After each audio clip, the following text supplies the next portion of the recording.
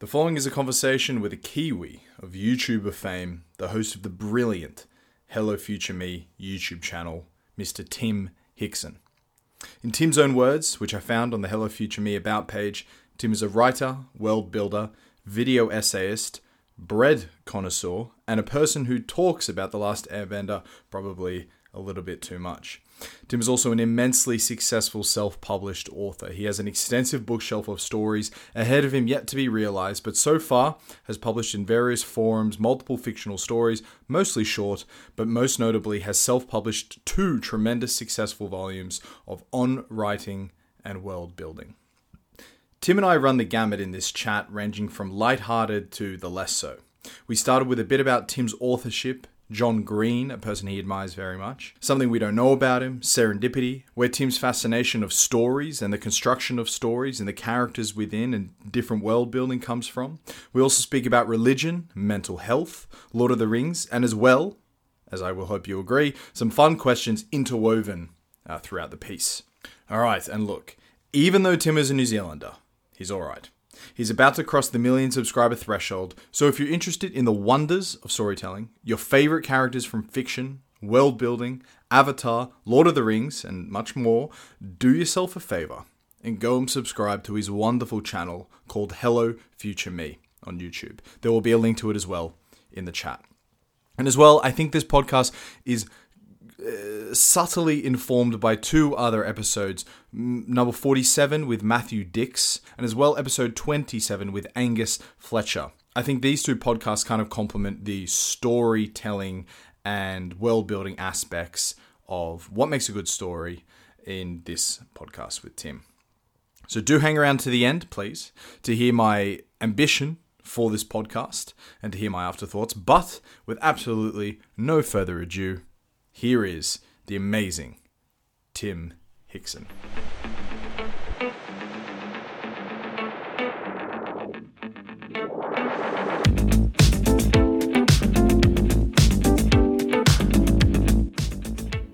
Mr. Hickson, hello. Thank you for joining me.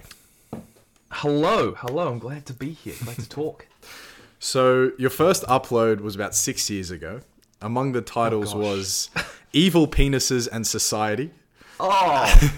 And Evidence the Earth is Flat. You've now published 2 books selling more than 50,000 copies, you said in one video, but I assume that's high now, which, puts you top 1% of the publishing distribution.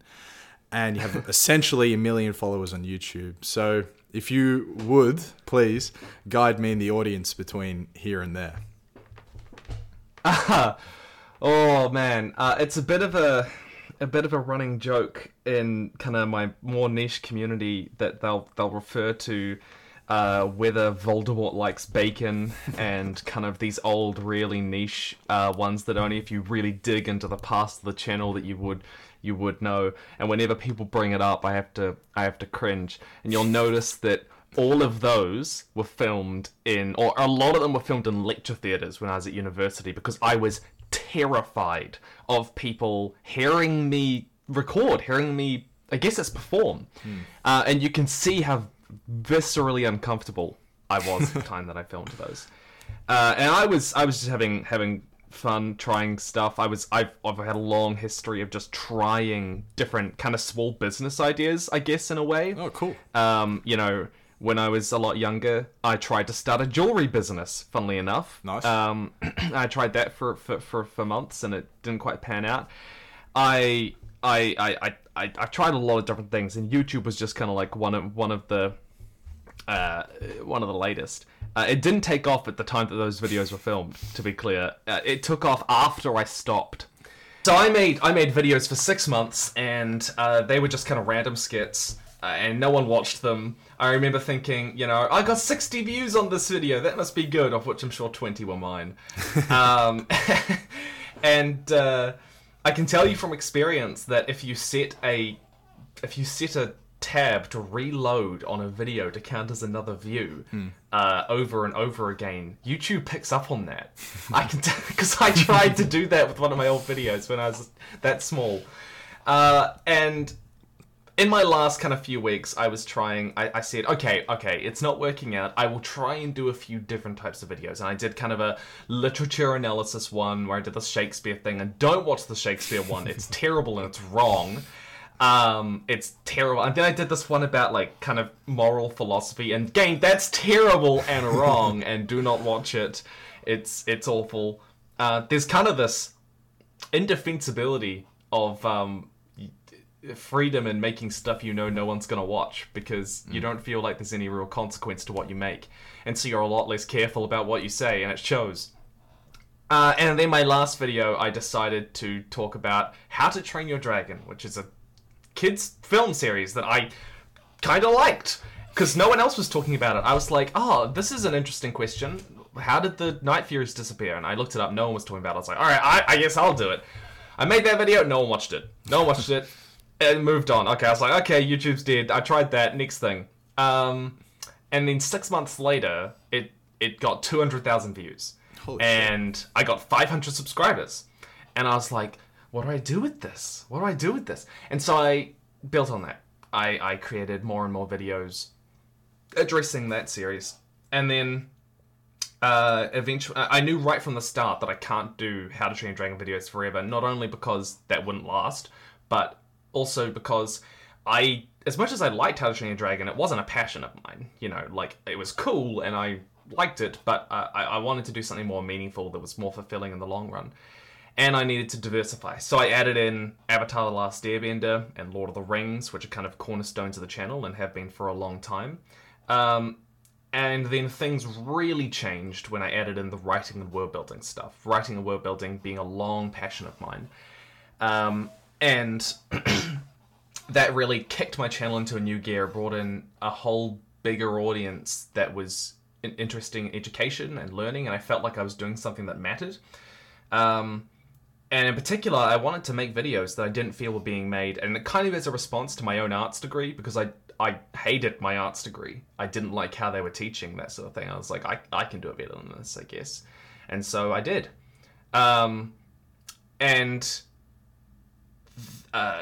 From there, as I made these videos, I turned those writing videos, I refined them and rewrote them and edited them and added in better examples and descriptions and analysis and turned them into books. And it was a gamble. It was a total gamble. You know, I'm sinking thousands of dollars into selling these books, and they would, and turns out they were a massive hit. And there's a bit of a funny story about the first volume, going beyond my audience, which I can tell you if you're interested. But yeah, I've published 2 of those now, and they've sold about 50,000 copies, and they're just educational textbooks, really. And I'm proud of them in the sense that I think it is good advice. I think it's good work that's gone into them. Yeah. So that's sort of where that happened, and things have grown since then. And I have published short stories in magazines, which is really cool. And I am out publishing fiction books now. Yeah, mate, it's so cool, and it also is kind of like quintessential potential of the sort of new distributed economy and people living on the internet. The amount of serendipity that you've created and invited into your life due to the success on YouTube and your passion in it is culminating all these different things, which is so cool. But yeah, tell the funny story in the first publish. Okay. So genuinely, 100%, when I made that first volume, you know, I've always had kind of a have low expectations. That's on the the key to internet happiness, isn't it? It's the key to happiness, but also online, success is never guaranteed. Falling apart is inevitable. And the collapse of everything that you've built is only a matter of time. So, on a long enough timeline, the survival rate of everything is 0. Yeah. So I never expected much. And funnily enough, I remember telling my girlfriend very distinctly, fiance now, but I remember telling her very distinctly when my first writing video came out, I said, this is not going to go anywhere. This is going to get me 10,000 views maximum. And it got hundreds of thousands, and that was a massive change. So expected low, but same with this book, this On Writing and World Building Volume 1. I expected it to go only within my small niche audience. I set my barrier as I think I had to sell 500 or 1,000 copies to break even. And I was going to be happy with that because it was also about me kind of understanding the self-publishing process. And because of that, I only wrote it for that really niche audience. And of course, because of how my channel is built, there's a lot of references to Avatar: The Last Airbender. And everyone who bought the book in my audience, in that niche core audience, knows that. And so they read it and they go, he's referencing Avatar: The Last Airbender. It's a thing on his channel. It makes total sense. But then it started to get so popular that it went beyond my audience to people who did not know who I am and were just seeing this writing book getting sold a lot and getting good reviews. And so basically I started getting reviews of people going, this guy is obsessed with The Last Airbender, a children's show. He keeps on referring to it. And I'm going, oh no, it's not the best example of everything, but it is an example my audience understands. And so I did not anticipate in the slightest that was going to happen. And so I got a bit of flack from that from the outside audience. But the result of that is that Volume 2 is written for the broader audience. And I think that is really better. That really has really bettered the book. Yeah. Yeah, the Volume 1 I was looking just before, it had like 1,500 reviews, 5 fully filled in stars. I mean, it's like overwhelmingly positive. But then I did read those exact comments. For some reason, Amazon filters right to the top the 2 or 3 comments that you probably don't want the people to read. But yeah. Well, the reason is people upvote negative comments more than they upvote positive comments. Which I don't read Amazon reviews anymore. It's too stressful. Yeah. That's just the nature of it. But how do you explain the popularity of it going beyond your very, well, it wasn't a small niche, but at least your particular niche? Because it is a very niche book, right? Presumably, the only people interested in it would be who themselves are trying to create a world. Obviously, that it goes beyond that as well. But to sell that many copies for essentially a textbook is how do you explain that? I have an advantage, which is I have an audience, obviously. I don't want to pretend like the book is just so amazing that everyone bought it. Like everyone just got word of how incredible this textbook was and couldn't help but spend money on it. People did buy it partly because they follow me and trust my advice. Right. I know that a lot of people bought it because videos are kind of unwieldy. If you want to find a piece of information, it's not easy to scan through a video, and it's also a little bit harder to retain that information. And books just make it easier. So that's why some people bought it, and I think that's why people bought it necessarily more than I was thinking. And I probably underestimated how big that core audience was to start with. But in terms of getting bigger than that, a lot of people buy self-help books, how to do this, how to, how many times do people buy how to start a business books, right? Or parenting books, they're all about learning and education. But the one thing that they all have in common is that they're people trying to further a passion of theirs, right? Something that's incredibly important to them personally in terms of their construction of self and their goals in life. And the books really fell into that audience, I think, in many respects. People who want to learn how to write, but aren't necessarily sure where to start.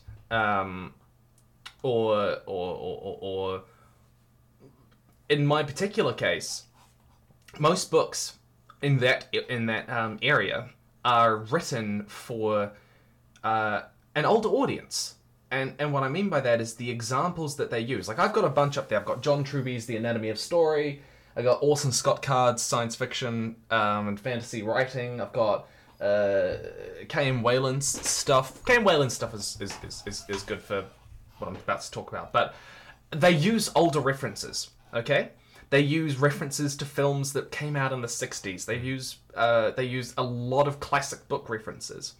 And I think that those are good. You know, these films and stuff are classics for a reason, but they're not actually that accessible to younger audiences. They're not actually that accessible. Like, even people in their 30s and 40s, you know, who grew up in the 80s, 90s, 2000s, they have an entire different set of stories that we sort of draw on and we remember. And one thing I've always wanted to do with my videos is make them accessible to that audience. Use references that they know. And I do incorporate classics, and I do incorporate those iconic cornerstone stories. But I want to people are going to internalize and understand points that you want to make if you do it in the context of stories that they know and love. Way easier. Especially because a lot of the time when people write, they write to emulate stories that they love. They had an experience and they want to create that for someone else. And a lot of these writing books just don't have those references, those contexts that are easy for a lot of younger people in particular to relate to. And so I feel like a lot of younger people, you know, 30s and under, were buying my book and finding my book helpful over some of those older ones, potentially. It's a pet theory. I don't really know, but it is something that I do get feedback on. I know that in my comments and stuff, people say that they really appreciate that I use those more accessible examples. Yeah. Did you also, as a part of your research or just your own personal interest, have you consumed those classics, the films and the books? Yeah, I mean, I'm. It sounds really obnoxious to say. Like I'm pretty well rounded in terms of my exposure to classics. Give me an example. What is a classic? A classic book or classic film? Both. Or... What these other world building books are referring to? Oh, you know, they'll give me a second. I'll get 1 second.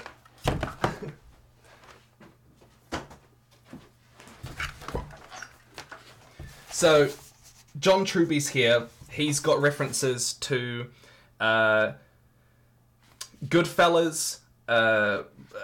Prizzy's Honor, The Cherry Orchard, Madame Bovary, Adventures of Huckleberry Finn, which a lot of people have, The Odyssey, you know, Dracula. Yeah, the Dracula, and we got The Shining here, which is, you know, it's a classic book that a lot of people have read. That one's newer. What else we got? It's Chinatown. It's just the reason I ask is I wonder whether the references you have, are they just as good as these classics, the lessons and the stories within, you know? Or is there another element of the stories have evolved and so the lessons have also evolved, rather than you just simply readapting the old truisms for the new stories? There's two things I want to say to that. Number one, I do not always use the best example I can. There's a few reasons for that. I might refer to Lord of the Rings or Avatar: The Last Airbender, you know, for a particular beat. Partly because online on YouTube you need to make it kind of clickable. There's a clickability element to that, and people click on things they know, and so you want to attract that audience. So there's definitely that element. But also, I think that you need a good example. You don't always need the best example. And the classics are sometimes better examples to use. And I do use them. If you go through my videos, you know, I've got a list of references at the start of each chapter. Let's go. Handling pacing. So I've got The Rest of Us Just Live Here by Patrick Ness. The Perks of Being a Wallflower. I've got Beartown by Frederick Bachman. And those are all kind of more modern stories. But then we've also got, you know, Wizard of Earthsea. We've got...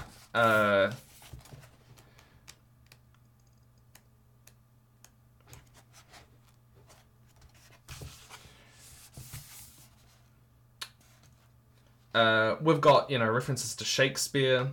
We've got references to 1984.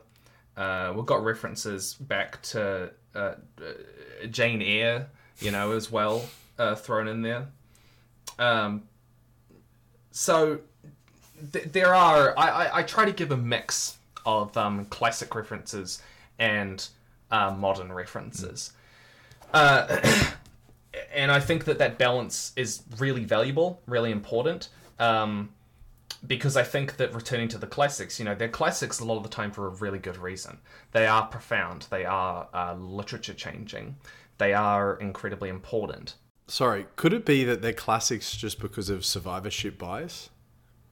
Not all of them, obviously, but a lot of them.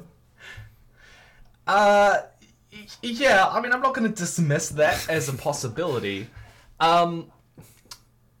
There are times where I think that if books came out now, books that came out beforehand, they would be viewed as masterpieces for the ages. Oh yeah, give us an example. There is always, I would probably say, I'd say things like House of Leaves by Mark Z. Danielewski. It's the most bizarre book I have. Yeah, it's the weird book. It's incredible. Really, it's amazing. But it's absolutely insane. Susanna Clarke's Piranesi is really quite profound. It has actually won awards, so it is getting a lot of recognition for that, which is really good. But I mean, I don't know what its longevity will be. I reckon a lot of Adrian Tchaikovsky's work, Children of Time, if that came out now, if that came out during the Clarke era, during the early science fiction era, he would be renowned as easily the best science fiction writer of the day.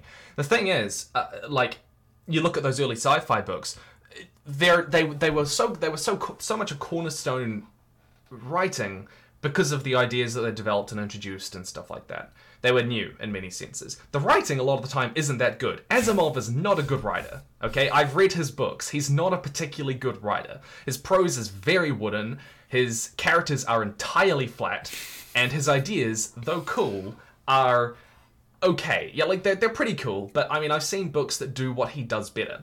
And so there are a lot of books that come out now that if they came out then, would be equal as classics, or if not better. So I do agree that there is sometimes a reverence for classics because they're classics and not necessarily because they are inherently better than examples we can provide nowadays, which is something that I've always wanted to be consciously aware of, and it's why I like referencing modern stuff as well, because I think there is so much good stuff that has come out in the last decade, 2 decades, that deserves just as much credit, really. Take me back to the self-publishing question. I was really interested in that as well because of the volume of the books you were selling, and presumably a lot of the audience being in the US. I mean, you're over in New Zealand. Were you sort of printing them locally and shipping them off yourself? The missus. No. Okay. So no. Okay. No. That's all done by Amazon. There's no printing in New Zealand at all. Prints it.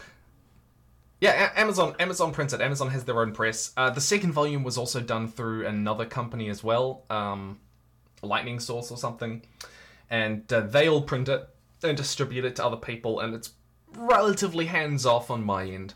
But I did one time. Yeah, goodness, I am not processing 50,000 books. Goodness, I tried to, for patrons, I said, you guys can buy signed copies for this much, and 200 of them wanted one. I was like, oh gosh.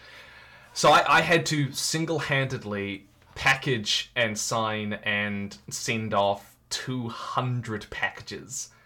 And that was a mission. I turned up at the post office with a huge wheelbarrow, and it's just I need to send off 200 books, and they sent over one guy, and he's like, all right, this is your job for the day. So, yeah, no, I would not want to do that 50,000 copies.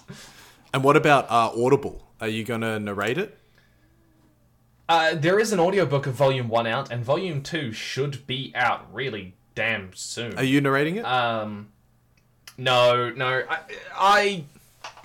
so it's really hard to it's really hard to do audiobook narration for me because I'm so critical of how I sound.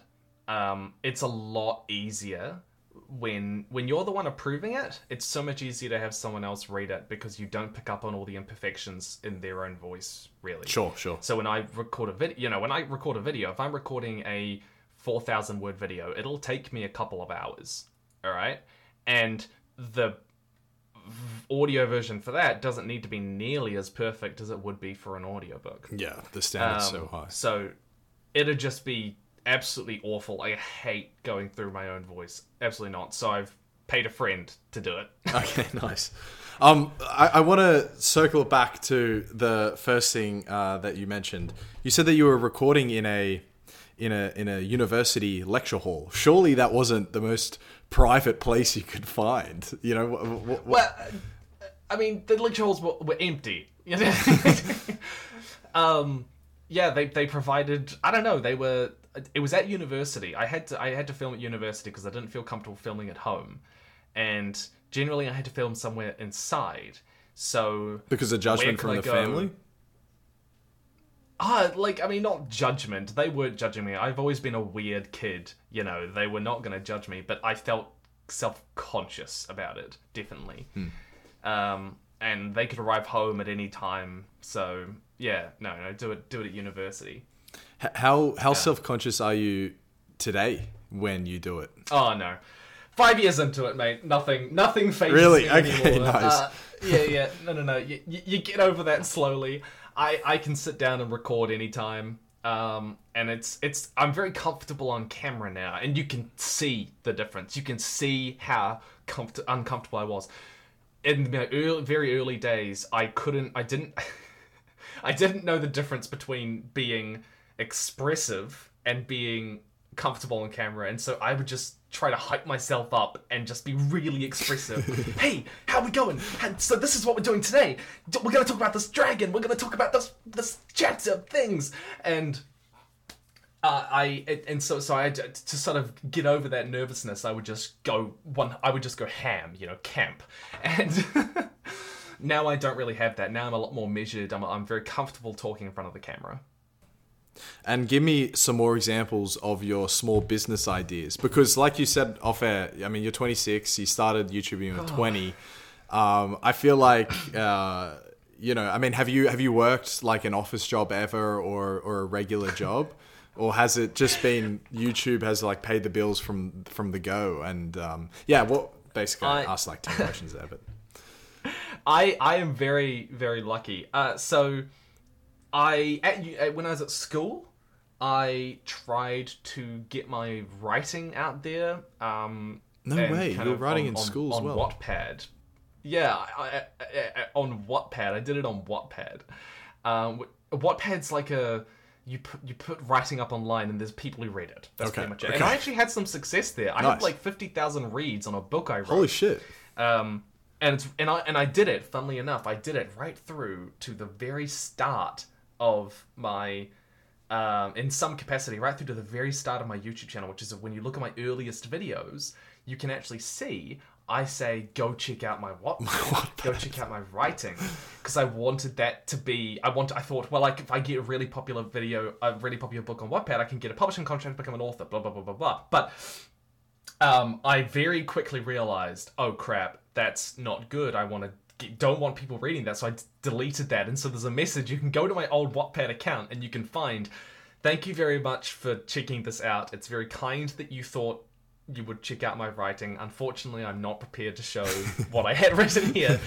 So that was one thing I did. I tried freelance editing and writing and proofreading for a long time. I actually had some success with that. I did basically on Fiverr and People Per Hour, those sort of things. It's a very, very difficult industry to break into. You have to do a lot of work for absolute pennies. Yeah. Yeah, it's crazy.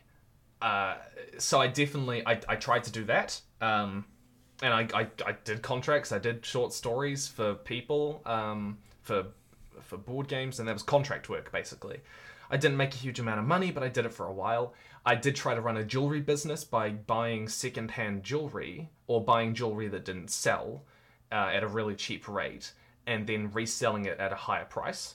And that didn't pan out either. What happened there? Auckland's I just local didn't make enough money. muscle got involved? No. It's I sold it on Trade Me, which is basically New Zealand eBay, and it just, I mean, people bought some stuff, but I was usually barely breaking even, and the supply of jewelry wasn't always guaranteed. So yeah, it was very guess and wish-washy. What else did I try?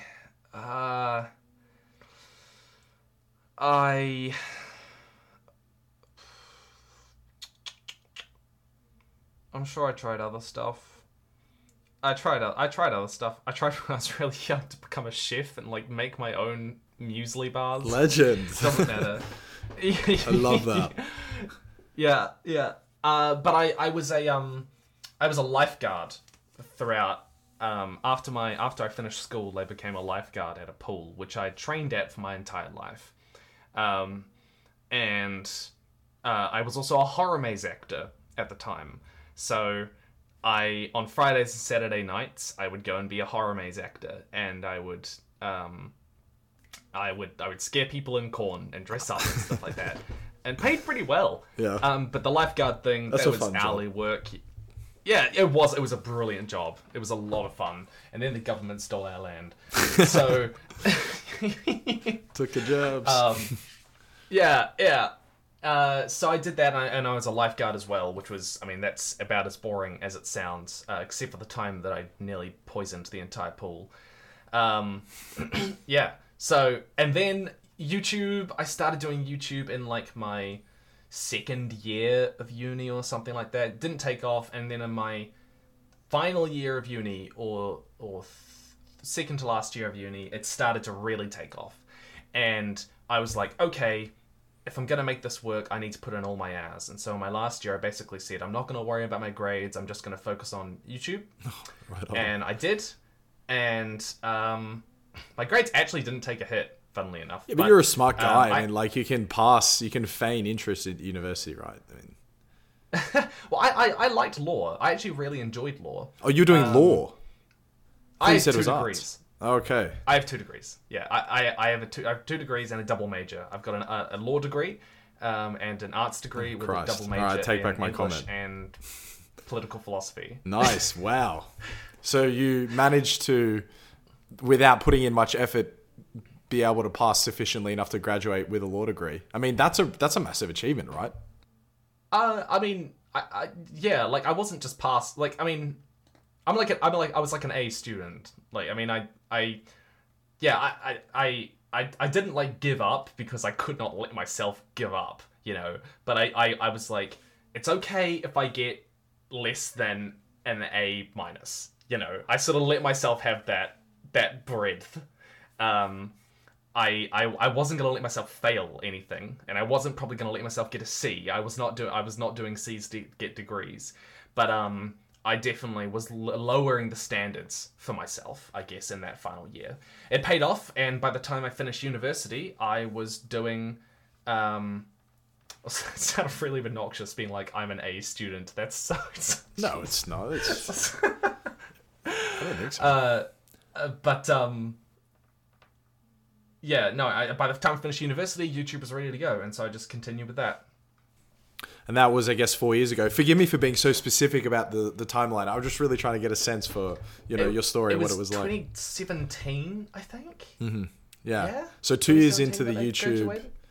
You're graduating university, and now 4 years later, you've got all these business proposals and opportunities coming your way.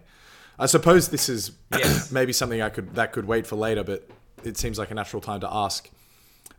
What's the most sort of serendipitous opportunity or serendipitous outcome that has been presented to you because of having such a big audience and producing in the niche that you presumably own on YouTube at least? Oh, there's so many answers I could give to that. If you asked my 12-year-old self, then I'd say the ability to talk to Christopher Paolini, the author of the Inheritance saga, the Inheritance cycle, because when I was 12 years old, I loved Eragon and Eldest and Brazinger and Inheritance, like that series. That was my world, and I so wanted to be him, pretty much. So if you ask that, the most serendipitous moment.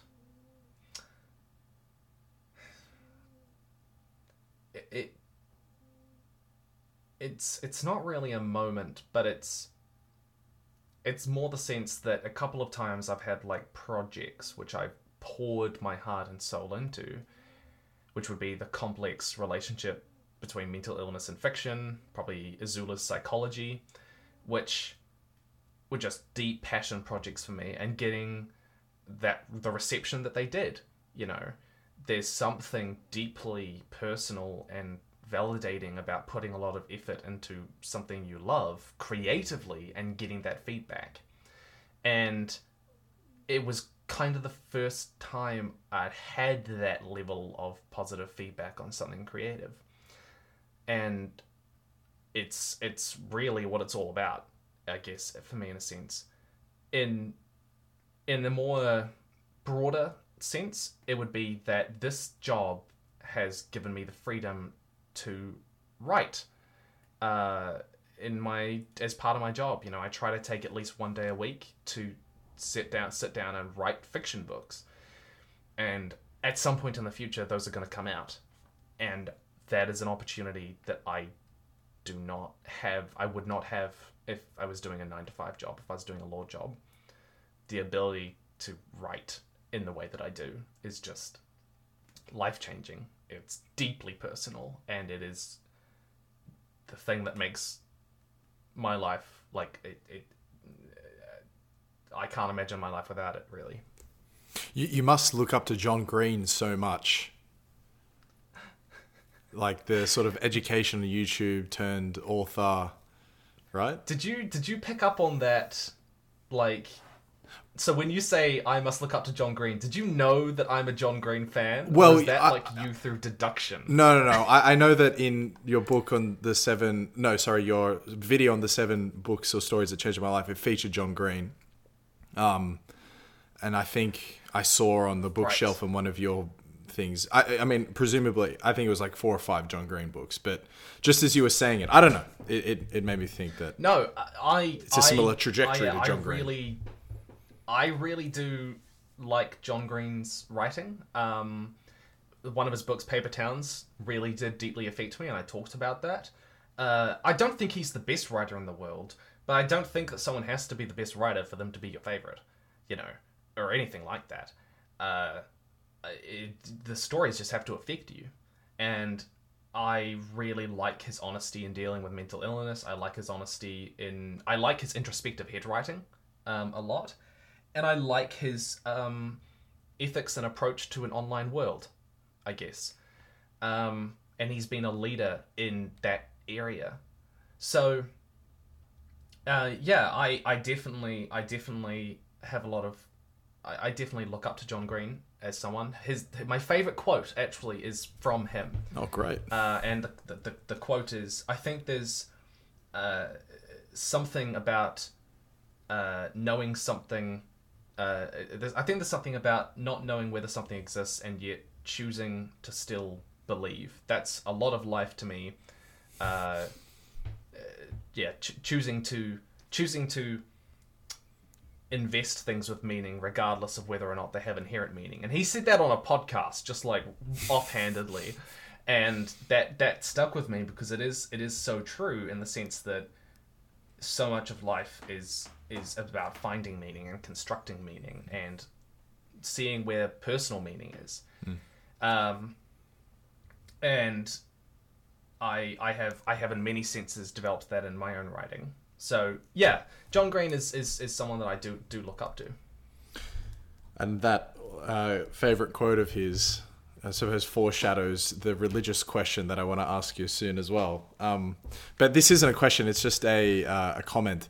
You spoke about sort of the one of your favorite projects might be trying to communicate to an audience, very difficult, mental health, and the theme of it written in fiction and so forth. And your videos do remind me a lot of Like Stories of Old sometimes. I think Like Stories of Old is, I don't know what you think about it. Presumably you like it, but I think it's just such an amazing channel. Beautiful. Like, it really makes you feel, And yeah, it's not a question, it's just a comment that specifically sometimes your channel really reminds me of him. Yeah, Like Stories of Old does some good stuff. We have had a few exchanges back and forth. He's got a really nice, unique take to writing and to stories. And he's one of the few Dutchmen who sound good in English. Yeah, it's true. It's true. Yeah, absolutely. The mechanics of storytelling, it seems like this isn't something that you saw was a decent opportunity on YouTube and then it became an interest of yours. It sounds like just from the get-go you've been fascinated in that. So yeah, when did it sort of start, this interest in trying to understand the mechanics of a good story? I remember when I was younger sitting down and getting Harry Potter and the Philosopher's Stone out and trying to understand why this book works. Like, I sat down and I took notes and I went through it and I was like, why is this story resonating with me? Yeah. And I did that for fun. I've always done that for fun. And like when I would come out of, movies, I would talk to my friends and they'd be like, what did you think? And I'd be like, oh, I love the literary symmetry between these two elements. I felt like it made the thematic dimensions of the story really resonate a bit. And they'd just look at me and they're like, what are you talking about? So I've always had a very mechanical approach to stories and figuring out why they work, the anatomy of these stories. And I guess what happened was I was looking on YouTube for writing advice videos in many senses. And I was seeing, it'd be like, oh, how do you write a first chapter? And it'd be like, introduce your character. And I'd be like, yeah, obviously. What does that mean? And so I decided to look through stories and go, okay, how do they actually introduce characters? Why do these chapters work better than others? And I looked at those commonalities and I broke that down and I wanted to be more specific. I wanted to be deeper. And so then I presented that in my own video on first chapters. And then a counterpart to this was I did an arts degree with English and I did a creative writing course and I hated it. I skipped the classes because, that's a long story, but basically it was just so shallow, so surface level look at creative writing. And I was like, I feel like there's so much deeper we can go in looking at understanding stories. And so I wanted to do that. But that love for understanding stories has always been there. And a lot of that comes from, I've always enjoyed literary commentary from the authors themselves, looking at authorial intent. So, I always liked reading, why did they write this particular thing this particular way? It's because they wanted to do this, they wanted to do that, they wanted to explore a particular theme, and having that context made me enjoy reading the book more. And then likewise at school when I was doing English, I would go out of my way to kind of explore things intentionally. I wasn't just there, I guess, to get an excellence, which is it's getting an A or whatever in New Zealand. We have a terrible grading system. Excellence. What's wrong with a good old D there's in excellence, HD? merit. We don't do it. We have excellence, merit, achieved, almost achieved, and not achieved. That's absurd. That's so funny. It's the dumb, yet almost it's achieved. But I wasn't there. It's almost achieved. I know. I wasn't there to kind of like just get the grades or mimic back what the teacher wanted. I liked exploring these things. So that interest has always been there. You were, or are at least, a religious man, but you grew up in a religious household. Did you ever, Yes. I presumably you, I don't know, read the Bible. I've never read it, but I just assume maybe you might have. It was part of school or whatever. Did you apply this sort of world building critique and worldview and sort of narrative construction to the stories in there? Oh man, that's such a that's such a weird question. It's, I mean, you can look at the Bible as a thematic study, right? As breaking down the meanings and intentions behind why it is written, why it is. And so sermons are, in many respects, taking a passage, a scene, a section, and exploring their context around surrounding context, and then the intention behind that, the deeper meaning than just the surface level what is written there. And that is a very thematic way of approaching it. And so I did that inherently by the community that I grew up in, going to church each Sunday and reading the Bible. And there were definitely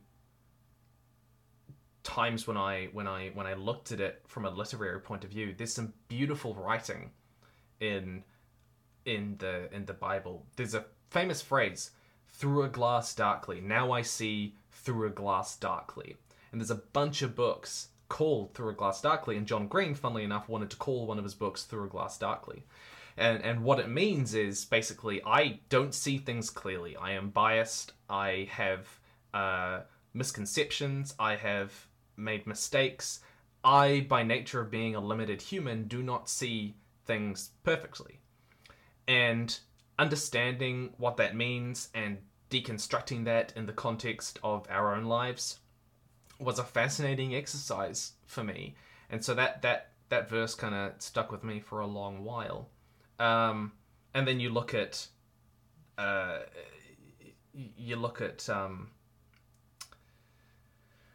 oh, my knowledge is fading on me.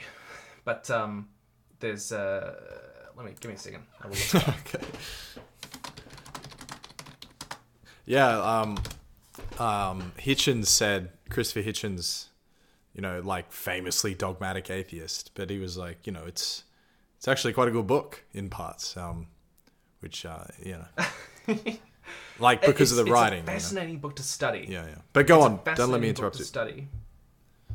I think Christopher Hitchens was right in that sense, that it's a fascinating book to study, and if you look at it from an historiography point of view, and a poetry point of view, there's a lot of really interesting stuff in there. Ecclesiastes is I would say James and Ecclesiastes were the books that resonated with me most, because they were so grounded in their look at life and what it means. Ecclesiastes being all about, life is futile and yet life is futile and yet we survive. Life is misery and yet we find happiness. Life is suffering and yet we find peace. And it's all about that look into the almost nihilistic nature of the world and constructing meaning for ourselves out of it and finding that meaning where it can. And James, on the other hand, it's a very practical book about morality in the sense that, what's the point in doing, what's the point in being good if you're not doing good?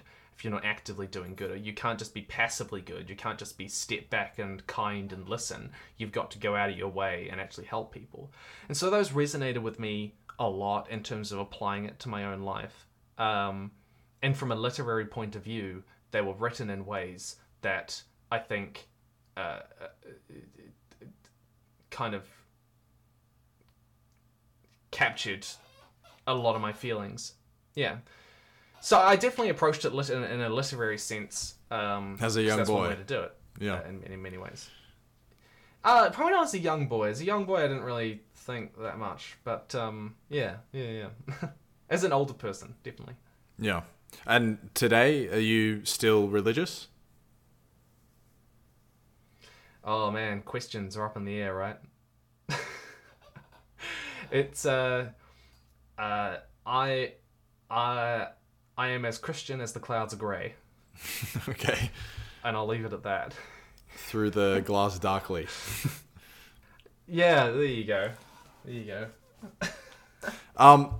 So in this book, we've mentioned John Green already. We've mentioned Paper Towns already. But in Paper Towns, particularly the theme...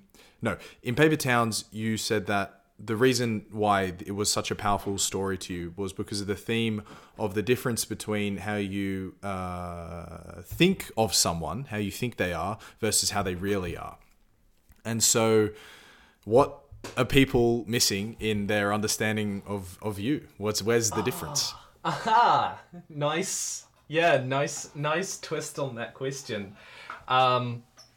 Yeah, okay. What are people missing about me? It's, being an online personality in many senses, there is so much of me online.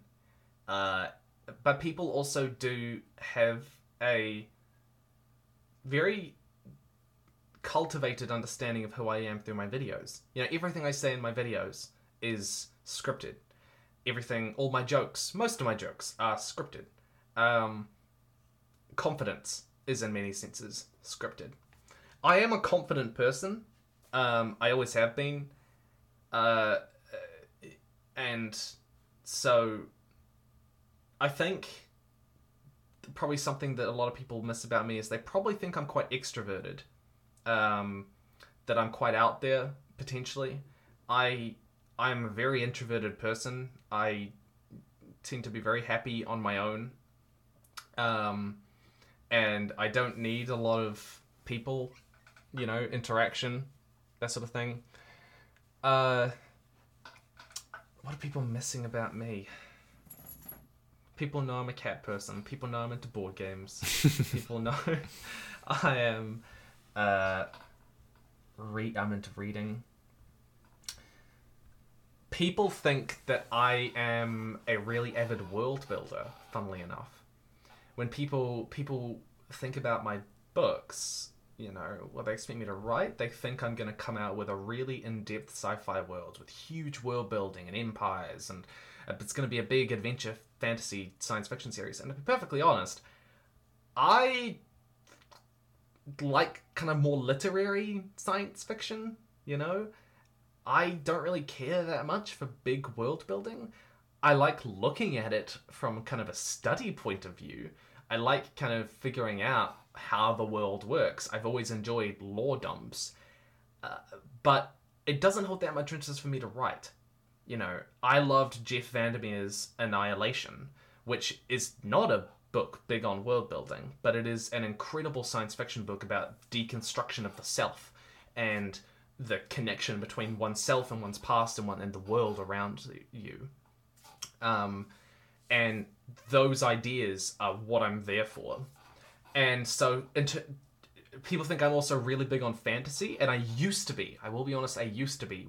I used to be a massive fantasy reader and writer, but I have, over the last kind of 5 years, 4 years, 3 years maybe, I have definitely begun to prefer science fiction, and I prefer literary science fiction and fantasy. Stuff which isn't epic fantasy, big battles and chosen ones and stuff like that. I like stuff that's a lot more low-key. And that really comes out in the reading and writing that I kind of do. I just finished Neil Gaiman's The Ocean at the End of the Lane, which is a very subtle piece it's a love letter to the worldview of children. And it's not a big, it's got very soft world building, which is a term I discuss on the channel, about kind of using minimalistic world building that uses the unknown to invite you to imagine more, which is also very much Jeff Vandermeer's Annihilation. So, yeah, I think that's probably the biggest misconception people have about me and my reading and writing preferences. And so when people come out, I've got 2 books. I've got a new adult book which deals with mental health, of which there is almost no speculative element, and people are going to be pretty shocked with that.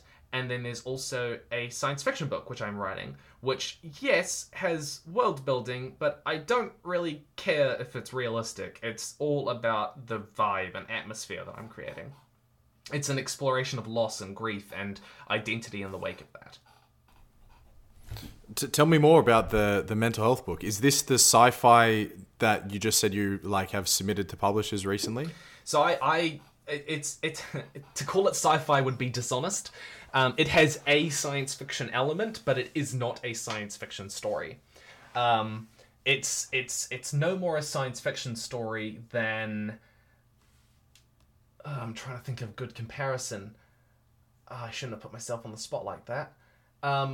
Patrick Ness's The Rest of Us Just Live Here is a story about kids who are going through issues and mental health and their relationships breaking apart, and there's one guy who has magic powers, basically, and those magic powers don't play a key role in the story, except he heals something at the end, pretty much. And that is it. And that's kind of the same vibe, is that sure, there's a science fiction element, but it is only there to support the thematic exploration of mental health and self-harm and suicide, and what it means to help someone, and how helping someone can damage us, and how we heal from that, how we put up boundaries, how we put up how we kind of manage those feelings of duty and responsibility. So yeah, those are definitely... That's sort of the mental health book. It's about learning what it means to help, and it's about learning the consequences of helping.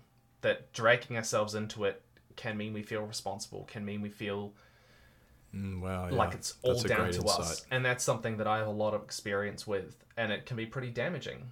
And so I wanted to write about those experiences, I guess. Mm-hmm.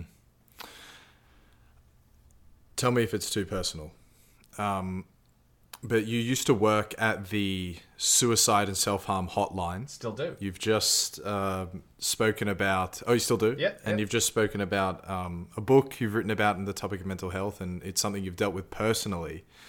Why is it such a fascinating, interesting, maybe they're the wrong words, but that's at least how I interpret it, like topic to you and condition? Yeah, it's a mix of past struggles of my own, but also I've been in a relationship in the past where the person I was with was in a very dark place, and they tried to kill themselves multiple times, and I was too young to deal with that. I was at school, and I got a text saying, "I love you, but goodbye. I'm going to kill myself now." And I did not know how to handle that, and I didn't handle it well. And that had a long-term effects on me and my sense of like what I should have done differently. And so that was it led me along the path to wanting to learn more about how to deal with that, to get confidence with it. I've also, a lot of my closest friends have been in similar dark spaces, and so I've been surrounded by it for a long time, and that really drove me to join that helpline and get those skills. And I've been with it for about 5 years now, 5 years, yeah. And how did you deal with that and continue to deal with it, being so close to it? Learning yourself. Yeah. Learning, getting confidence. The biggest, scariest thing is not knowing what to do, really. At least it was for me. It was the sense of you want to be able to fix it, but you don't know how. And one of the things you sort of learn is that fixing it isn't necessarily possible, at least not for you. And fixing it is a very long-term struggle, change, that you can be there for, that you can support, but you can't make happen, you know. And so there was therapy involved, and it was very much a journey towards knowing what I can do at what time, and knowing what I can't do, and knowing when something does go wrong, what do you do, and having that knowledge feels like you're prepared, you know. And so understanding the most important elements of risk and stuff like that, even knowing who to take them to, if possible, and watching out for those for my own thoughts, and learning how to handle those. Yeah, so it's a complicated world, really. But I am really glad that I have learned in what I have, and have grown since. And yeah. I think what you said when you were describing the book that you've written on the topic, you said that how when you get involved, dealing with the fact that maybe you've taken on the responsibility, and then you might feel maybe not burdened, but you'd feel like you're now almost responsible for what ends up happening. I mean, I think that's a really good insight. But you're also there at the self-help line. Do you feel like this is you sort of plunging yourself into taking on the responsibilities of others? And this isn't a prepared question. It's just something that came up to draw the line between those two points. No, it's doing it in a safe context. Because, I mean, you can sort of...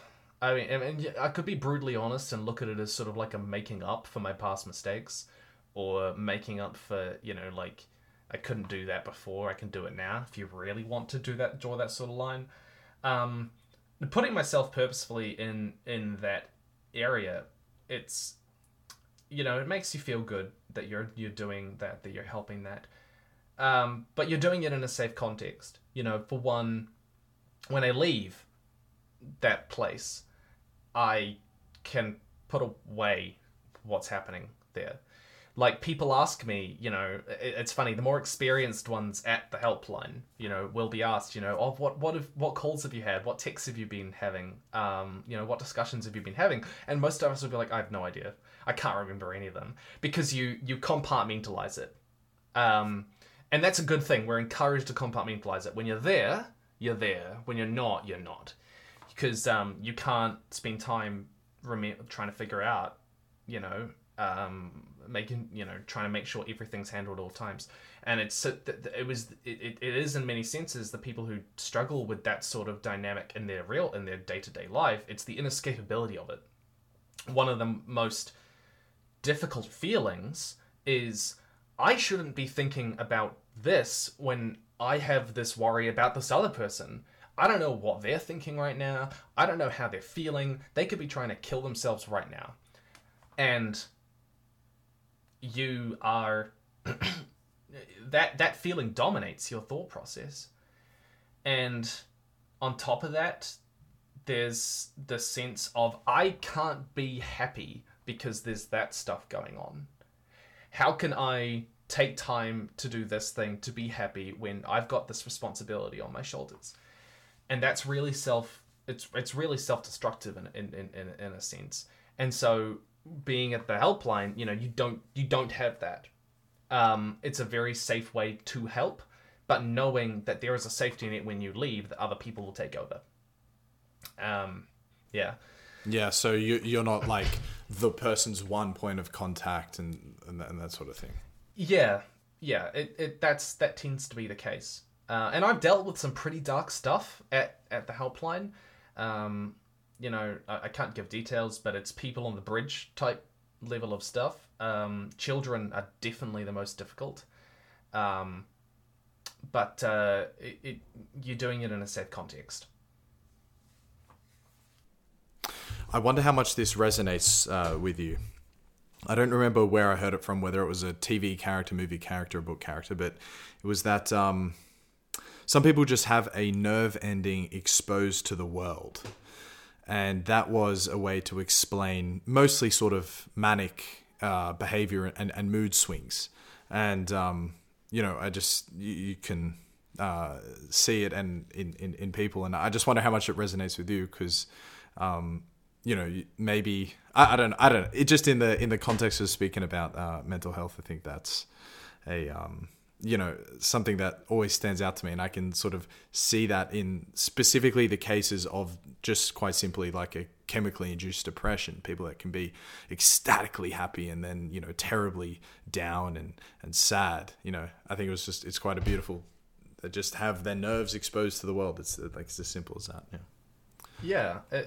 Some people do have that sort of feeling. I actually probably am not that sort of person, I think.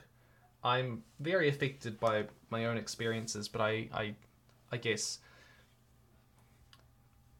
I am not constantly wrapped up in the horrible things of the world, which is in a way a good thing. But I try to be aware of those most horrible things, at least. I don't think it was a comment necessarily to say exposed to world events, but just that they themselves, their own emotions were not under a layer of skin, right? They were on the top and therefore more sensitive and sort of easily rubbed. Like that I think that was more the interpretation. Right. Yeah, some people are like that. Some people like that, definitely. Look, I think I will transition, but just, and I'm editing, right? But just so you know, I mean, I do think it's like an interesting conversation as well, broader sort of depression, and I'm not sure what it's like in New Zealand. I mean, I'm in Sweden, You're famously. in Sweden? Yeah, I'm in Stockholm. Yeah. Oh, wow. Are you So, just going to join NATO? So it's like, famously, one of the highest suicide rates per capita and the most antidepressants per capita, all this sort of stuff. And I do find it really, really interesting. But yeah, what do you reckon? Is it worth talking about, or should we transition back into world building? Well, I can tell you, New Zealand has the highest youth suicide rate in the world. Does it actually? Yep. Higher than Finland, higher than Sweden. What is the explanation of that? Oh, it's complicated. I mean, I would be going into speculation on that. Actually, is Sweden on this chart? Are you guys you guys are in the OECD, surely? Yeah, for sure. Where are you guys? Sweden. Yeah, you guys are a bit. Yeah, we are. 15 to 19 OECD countries. This is from 2008 though, so it might be outdated. But New Zealand is at 15 point something, followed by Finland at about 12. I mean, can you speculate as to why that is? I'm shocked to hear that for New Zealand because, the classic explanation for the Scandinavian countries is just the winter depression, a combination of it's like a combination of a lack of the vitamin D, whatever that is, lack of sun, in addition to just being extraordinarily egalitarian. This is me sort of projecting my own theory, but like such an egalitarian culture where you're born being told your whole life you're in one of the best countries in the world, the most equal countries in the world, and so you can do whatever you like. There's like no excuse for not being able to become the person that you sort of know deep down you could be. And not everyone can become the person they want to be, just because it's a hard thing to do. And so because of that, there's like I think that like story your whole life and then sort of becoming an adult and realizing it's not that easy. It's and then disillusioning. Really. Yeah. And then having such an easy access to antidepressants, I think makes it worse. Yeah, as well. You guys have huge amounts of drug consumption, don't you? Drug? Like, sorry, when I say drugs, like antidepressants. Like, I think antidepressants. I think I remember something like Norway has, is just like huge amounts of antidepressants being consumed. Shitloads. why New Zealand has such a high youth suicide rate, I am not an expert in this field. I can only really speak to kind of my personal experiences and the data and stuff that I sort of picked up a bit kind of through osmosis through working at this suicide helpline. It's partly because of high rates of child abuse, I think. There's strong correlations between child abuse and suicide in teenage years, suicide attempts, and we have a shockingly high child abuse rate, and that's reflected. I'm shocked by that. It's complex socioeconomic stuff. Being in a post-colonial country, there is poverty elements that kind of lower socioeconomic elements that build into that. Like an overrepresentation by the minorities of New Zealand. Well, I mean, it's. I mean, that's not entirely true. No, because I mean, if you want to look really deeply at the data, you know, it's, in fact, to be honest, it's probably not worth getting into this particular discussion on the podcast. But I will tell you that child abuse rates are higher on average in certain demographics, partly because they are in poverty. But if you look at like pedophilia data, it's an overwhelmingly European problem in New Zealand. It's complicated, and I don't want any listeners to get the impression that what I'm saying is child abuse is a result of cultural differences, because I'm not an expert, and that would be a terrible conclusion for me to be coming out with. The reason that I would say is probably it's shockingly high rates of child abuse, which translates to suicide rates later on in life. We don't have a particularly good mental health support system, and part of that is cultural. In New Zealand, talking about your problems is it's not like, I don't know what it's like in Europe, but talking about your problems not particularly encouraged, culturally speaking. It's especially among men. There's very much the sense of leave people alone, leave people to their own issues. It's a bit weird to talk about it, that sort of thing. That's the worst, isn't it? That's the same in Australia. Yeah. New Zealand and Australia have that in many senses in common. And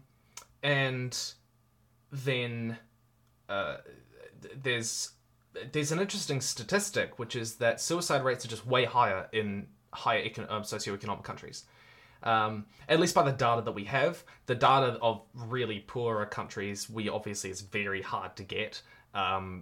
You're not going to get accurate suicide rates from North Korea. But there's a bunch of reasons for that, which are really complicated, and if you are interested in learning about that, I recommend looking it up and studying that a bit more for yourself, because it is a very strange statistic that basically higher economic earnings lead to higher suicide rates on average for some reason. But that's what it is. I kind of think that it is a very simplistic take, but just because it's simplistic doesn't mean it doesn't have an element of truth. If you look at, and the reporting's not as good as maybe in the OECD countries, but it's still you can still get a decent slice for how people are dying within a populace, right? And so you can then extrapolate out and know the cause of death. India's 1 billion people, China's 1.4 billion. There's shit tons of people around the world in, Mexico as well, 150 million people, and they have famously low suicide rates. And I think the reason why it might be higher in, high socioeconomic countries could just be the simple reason that things are easier, there is less difficulty, and when all of your needs are met with very low effort, you start asking the bigger questions, and that's not enough to, for some it is, but generally that wouldn't be enough to sort of make you depressed, looking for meaning in the world and so forth. But that in combination with what I said before, sort of being told you can do whatever you want, but then realizing that you in fact might not be capable of doing what you want. It's like one of the hardest truths ever. And then you get thrown antidepressants. Yeah, so suicide is typically connected to things like massive changes in one's life, like losing a job, losing a partner. It's connected to anniversaries, like this is the time that my daughter died, that sort of thing. And I think potentially those moments become more important in a life where everything is in many ways provided. You look at Japan, which has a very high suicide rate. And the people build their identity around their job a lot more. Which, yeah, it's pop speculation on that front, but I don't know. I'd have to look into it more to give you an exact answer. Yeah, I mean, I'm not asking you for the answer, but just generally to speculate. But okay, let's transition back into the world building, if you don't mind. No, of course we can yeah, change sorry. gears, go from super dark Yes. to super light.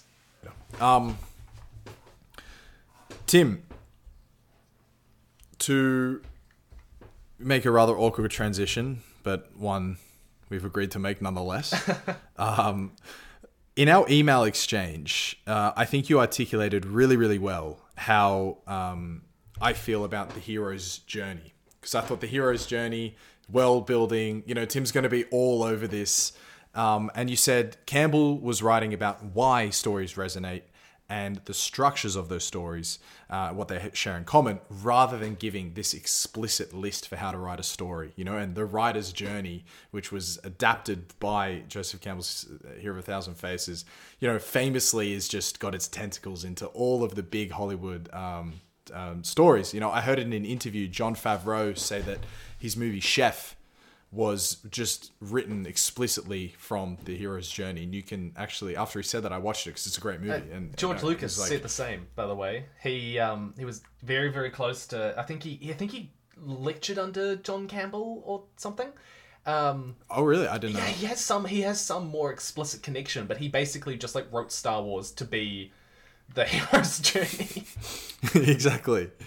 But it's so funny once you sort of just take a very casual look at the steps, and it's like call to action, refusal of the call, Yeah. and then you actually go on the journey, venturing into the dragon's lair, as explicitly as possible sometimes. So anyway, I just with that as the preamble, basically, I wanted to ask you about if you could sort of reflect more openly on the hero's journey and where it sort of fits into your worldview.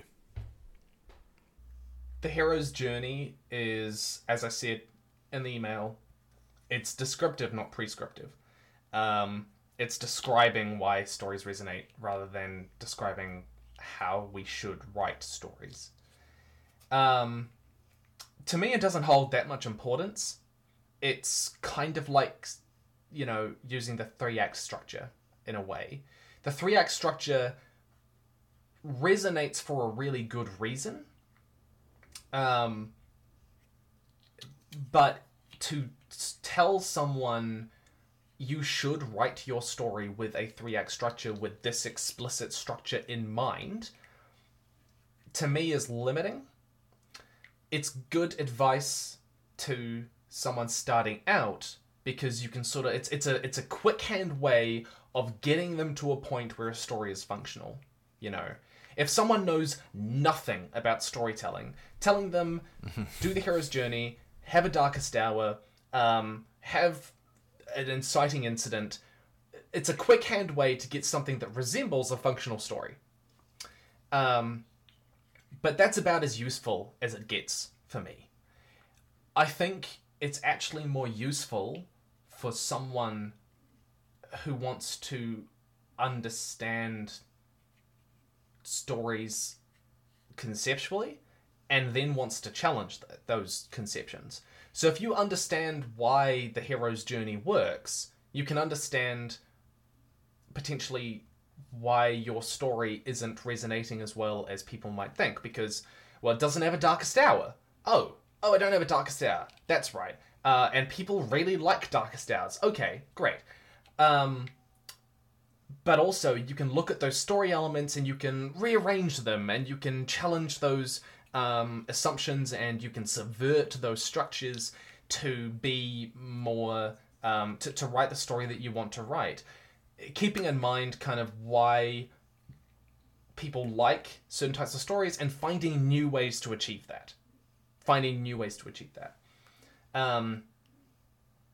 Yeah. So, it doesn't hold that much importance to me personally. I think it's too broad to be applied as helpful advice.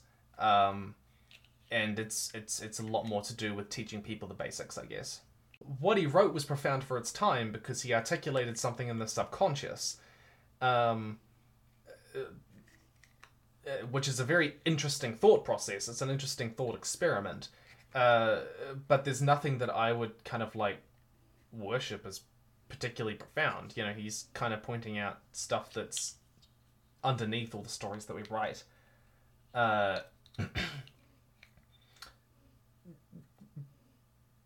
But he's good at articulating why they resonate. Yeah, I'm sorry, I don't really know how to answer that question. No, it's good, it's good. Perhaps this one might make a little bit more sense, and it does get a touch woo-woo. But what about Jungian archetypes? Gosh. How do they fit into the world building, and how seriously do you take them? Because I noticed, by the way, I went on the search of your channel, and there was no video with the name archetypes in the title, so I found that quite perplexing. I don't really know that much about Jungian archetypes. As far as I'm aware, they're a lot more to do with psychology than they are with writing. Yeah, but they're like the whole... I mean, that's what Campbell was going off, Jungian archetypes. The idea of this subconscious characters and subconscious storylines that play in our collective subconscious. That's why it gets a little bit woo-woo. Yeah, but, no, like, it's his like explanation of theory of everything almost. Why it does we are who feel we like are, a why we theory like of what we everything, like. you know. Yeah, Jungian archetypes. I this is such a... I don't know off the top of my head. I would say Jungian archetypes are an interesting way of analyzing stories, but they're not like ways to instruct someone to write a story. I guess. Maybe a way to write characters, not the story as the whole. I mean, because they are like... The whole point of the archetype is character specific, and if one archetype is there, then it sort of requires one to complement it here. I mean, it's throughout Lord of the Rings, right? Yeah, but like, I mean, for every story, I guess I'm quite wary of... I don't know. I really don't know how to respond to that. I'm so sorry. It's okay, mate. I've never thought about Jungian archetypes as a way. Really? To look at I shouldn't have brought up Jung. Well, maybe one day when you come I've through always Stockholm. thought of it as like the way that we more relate to like other people and the roles that people play in our lives, more than like archetypes for writing. Like they're definitely in there, absolutely, but what I will say is that stories that play on the collective subconscious, because I do think that there is a collective subconscious, stories are used to discuss things in the abstract. You do think there's a collective unconscious? I think there's a collective unconscious in the sense that humanity and society as a whole is always having ongoing discussions. And we're often using stories to vicariously discuss those. And we look for stories that resonate with things that lack in our lives. There's a reason that some people will, be really touched by a story with a mother archetype, a grandmother archetype, that where they don't necessarily have that in their own lives. And you'll notice that stories, say if humanity is in a particularly hopeless period, we use stories to reflect those feelings and to find meaning. You know, you look at stories written during the war. You look at, I think it was the Myth of Sisyphus, which was written, I think that was written during World War II, or at least it was written when he came out of World War II or something. And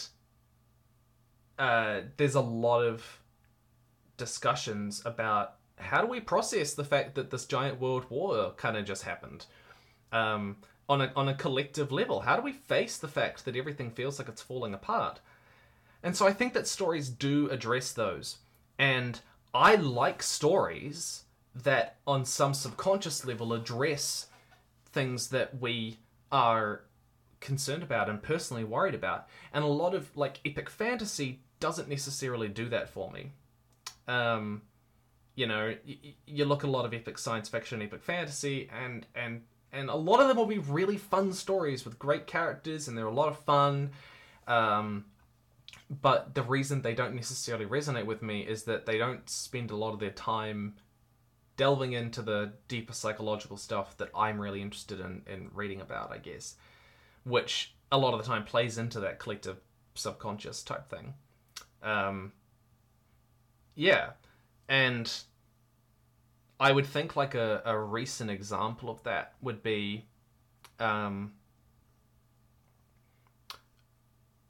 things like Arrival or Blade Runner 2049, which are these films that delve really deeply into... Blade Runner 2049 delves into a desolated world. Is desolated a word? Desolated's a word. Desolate is a word, but I think you can desolate something, right? I don't even know. But sounds about right. It's this desolated world and finding meaning in the smallness of the individual, which is something that in the Western world resonates with a lot of people at the moment in particular. And Arrival, you know, reckons with kind of a changing understanding of our place in the universe, where before there was kind of this utopian vision of humanity will ascend to the stars and will connect with the world and we will be their equals. Arrival makes it so much more alien, with this sense that actually we're a pretty small part of whatever's going on out there, and it's kind of frightening. Yeah. So Cixin Liu's books, the Remembrance of Earth Past trilogy, does that as well.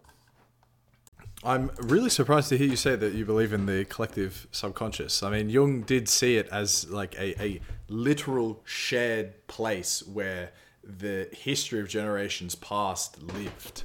And I mean, you're talking to someone who does not know Jungian psychology that well. Yeah. I said collective unconscious. You just mean like society's kind of shared concerns. Yeah. No, but that's kind of the funny thing about Jung. And forgive me for bringing him up. Honestly, I wouldn't have if I knew like it wasn't interesting at all to you. But like that's the thing about Jung. He literally meant what he said, but he's been interpreted in hindsight as being very metaphorical with what he's saying, or allegorical. I don't think humanity has a hive mind. No, but that's what he thinks. Okay, and furthermore, he thinks that like we are predetermined archetypes, and we will then manifest our journey according to that. And it's just anyway. That's why you see, particularly with some of Jung's worst takes, that's why you find him pretty heavy on like the hard right of the internet. You know, because it's all about like predetermined destiny and power, and then, you know, bad takes of the Übermensch get thrown in there and stuff like that. So anyway, all right, this is one which I'm sure you keep the cards close to the chest, but how many different drafts do you have sitting in your computer of different stories? how many stories have you started that have their own unique world, characters, plot? It's funny, you say, like, I'm pretty sure you're going to play your cards close to the chest. I'm like, what on earth is he going to ask after he's asked all these previous questions about the other topics, like about mental health and religion and like, it's like, what on earth could this be? How deep is he delving? Okay, so, all right, I have half a draft of the first draft of this sci-fi novel that I'm writing. I have 4 drafts of maybe four complete drafts of my other book, my NA mental health book, sitting there. I have, and those were full rewrites, or at least the last one possibly wasn't a full rewrite. The first 3 were. I have a half of a book of a stupid Hogwarts, but it's Angels and Demons book. I have a few chapters of a cyberpunk dystopian post-apocalyptic steampunk book about twins who live in New Amsterdam, and one of them, the guy is the smart one, and the girl has a mechanical arm and leg, and it's like the brain and the brawn, and they're like twins. I thought it was a really cool dynamic, and to be perfectly honest, I would totally write that still. Like, the whole plan was they were gonna figure out that it's a world owned by it's a city owned by multiple corporations, and the corporations have a kind of feudal relationship with their employees. They sort of rule as monarchs over these like little parts of the city, and they have a tense relationship with one another. Doesn't matter. And then these twins find out that one of the companies is doing like brain transplants. I don't know. It's so dumb. And then I have a fantasy series which is buried deep inside my files somewhere.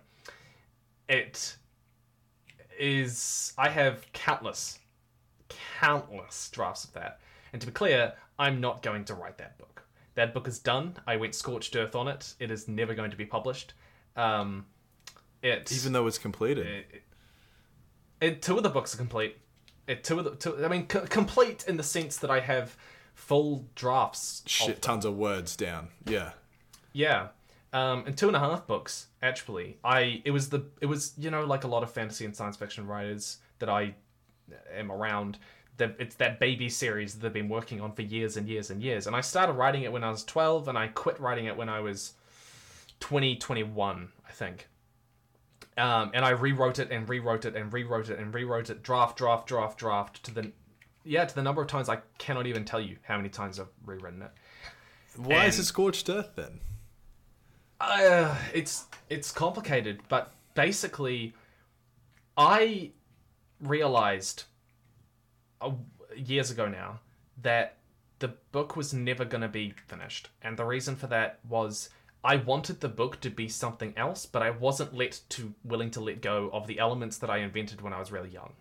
And so there was this tonal inconsistency between the ideas I had when I was like 12, 13, and the story that I really wanted to write when I was like 21. There were the holdover of these cheesy, bad ideas that I had that I just wasn't letting go. And no matter how many times I was rewriting it, it was a cosmetic change, right? It was a cosmetic change. I can rewrite the beginning as many times as I wanted, but it was still about 4 kids who each had an element that they could control. Going and finding a magical world that they imagined was real. I mean, I was 12, you know. It's not like the worst idea, but I was never going to be happy with it because I both loved and hated those ideas that I had when I was young. And so I decided, I was like, I need to get away from this or I'm never going to write anything. And so I just decided to stop it. It was a learning process, and I needed to write other things. And so I actually went scorched earth on it after I wrote another book. I have 2 other books as well. Sorry. I stopped when I was like 20 or something like that, and I decided to write a romance novel, a YA romance novel. Basically, The Fault in Our Stars. It was called Letters to St. Jerome, and it was about two people who start exchanging letters without knowing who the other person is by leaving them in a certain spot in the library. And they find out who each other are, and they develop a relationship, and then one of them dies. It's nothing particularly profound. I wanted to write something different, and so I did. And I loved doing that. I loved writing from a new perspective. I loved writing in a new genre, and so I was like, oh my gosh, this is incredible. And so I wrote another book the following year called Little Village East of Here, which was about three kids, three semi-adults, like 20, 21-year-olds, traveling Europe. And it was about kind of identity, about how much of who I am is decided by me growing up, and how much of who I am is my own choice. How much of who I am do I really have control over? And there was the struggle that I was sort of going through at the time. And I wrote questions. Yeah, so I've got a couple of drafts of both of those books as well. And yeah, so that's how many drafts I've got. Yeah. Look, that's amazing. I didn't expect you to say so many fully completed books. I mean, that's hundreds of thousands of words. So, I mean, this is probably out of character, but I would like to hear about, if you could say at least, you said earlier you spend about 1 day a week writing. How do you find the time, or do you make the time? If you could say like a bit of a, not a hustle culture question, but just like, how do you do it? Like, how do I do it? Well, with my... How do you get so many words down, basically? How do I do it? I wake up at 4 a.m. and only 4 a.m. and then you've got to make sure you have your protein shake. You've got to get that... It's... Don't forget the cold showers. Yeah. Yeah. I like warm showers. I love showers. I will stay in the shower for like an hour. No, it's... Okay, whenever someone asks me this question, they say, how do you do it? And I need to say this right up the front. I'm paid to do this, okay? It's part of my job. And I cannot explain how much of a help that the fact that I will make money when I do this stuff, that it can be counted as part of my work, is a motivator. And that means not only as a motivator, but I can just stop doing work during the day and write, I'm not writing in the evening. Well, I do write in the evenings as well, and like weekends, I absolutely do. But I can write during the week when everyone else is at work in offices doing jobs that they don't necessarily want to do. I'm so fortunate in having that opportunity, and being able to do that is just a totally different ballgame of being able to write. But, okay, with that out of the way, how do I do it? I set myself a low goal for the day, and usually that's 2,000 and a bit thousand words, and I just take my time. A lot of people will write, 8,000 words in a day or something like that, and I just can't do that. I need to think pretty deeply about how I write everything, and so 2,000, I usually get, if I have an 8-hour day, I'll probably get 2,000 to 3,000 words out. I got 3,400, 3,000 on the weekend. So 2 days. And that's raw words, or that's edited, good to go? Raw words. At the moment, I'm going through a first draft of a sci-fi novel. I'm about 40,000 words in. It's actually an expanded version of a short story, funnily enough. But, yeah, so I set myself a low goal, and I just let myself take my time. Put your phone away. Like, throw your phone on the other side of the room. Don't look at it. Disconnect yourself from the internet.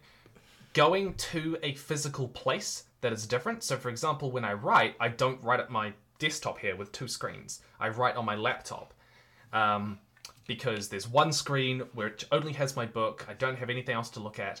And I write in a different room. Because it's just feels different. When I'm in here, it feels like I'm in here to work on other things. And so having that physical space, that physical distance, a change of mindset is really helpful for me personally. Let yourself sleep beforehand. So on days that I want to write, I make sure I get sleep beforehand because, Gotta think a lot. I was listening to an interview with Martin Amis. You familiar with him? No, I've never heard of his name. Martin Amis is a famous British novelist, best friends of Christopher Hitchens. He wrote a great memoir called Experience. I think his most famous book is called Money. He's the son of Kingsley Amis, who is another really, really famous author who wrote a book called Everyday Drinking, which is one of the funniest books I've ever read in my life. But Martin Amis is like a savant when it comes to the English language. He wants it to be done perfectly, you know, and he will like throw up in your face if you use a lazy cliche. He's like that type of guy. In an interview, he said that, and he's a full-time novelist, right? You know, that's his job as well. He doesn't have anything else to do. You know, he's not making YouTube videos. He's not running down business projects. Martin Amis just puts words onto a screen. And he said that he'll do about 100 pages a year. And I was like, that is 100 pages a year. unbelievable. My goodness. That's what he said. Hang on, I need to look something up. What is Martin Amis's net worth? He's worth $20 million. That's why he can do 100 pages a year. Yeah. But it's like a commitment to, I suppose, really, really good writing. Yeah, I am definitely someone who prefers to do good writing rather than a lot of writing. Because I'm just like, if I'm not gonna get anything from this in my second read, what's the point of writing it, you know? And people go, well, you just got to get the words out on the page. But what I tend to find is I get the words out on the page and then regret where I took the words, you know? And I have to go back and rewrite it. Is there a thing in common that all great storytellers share?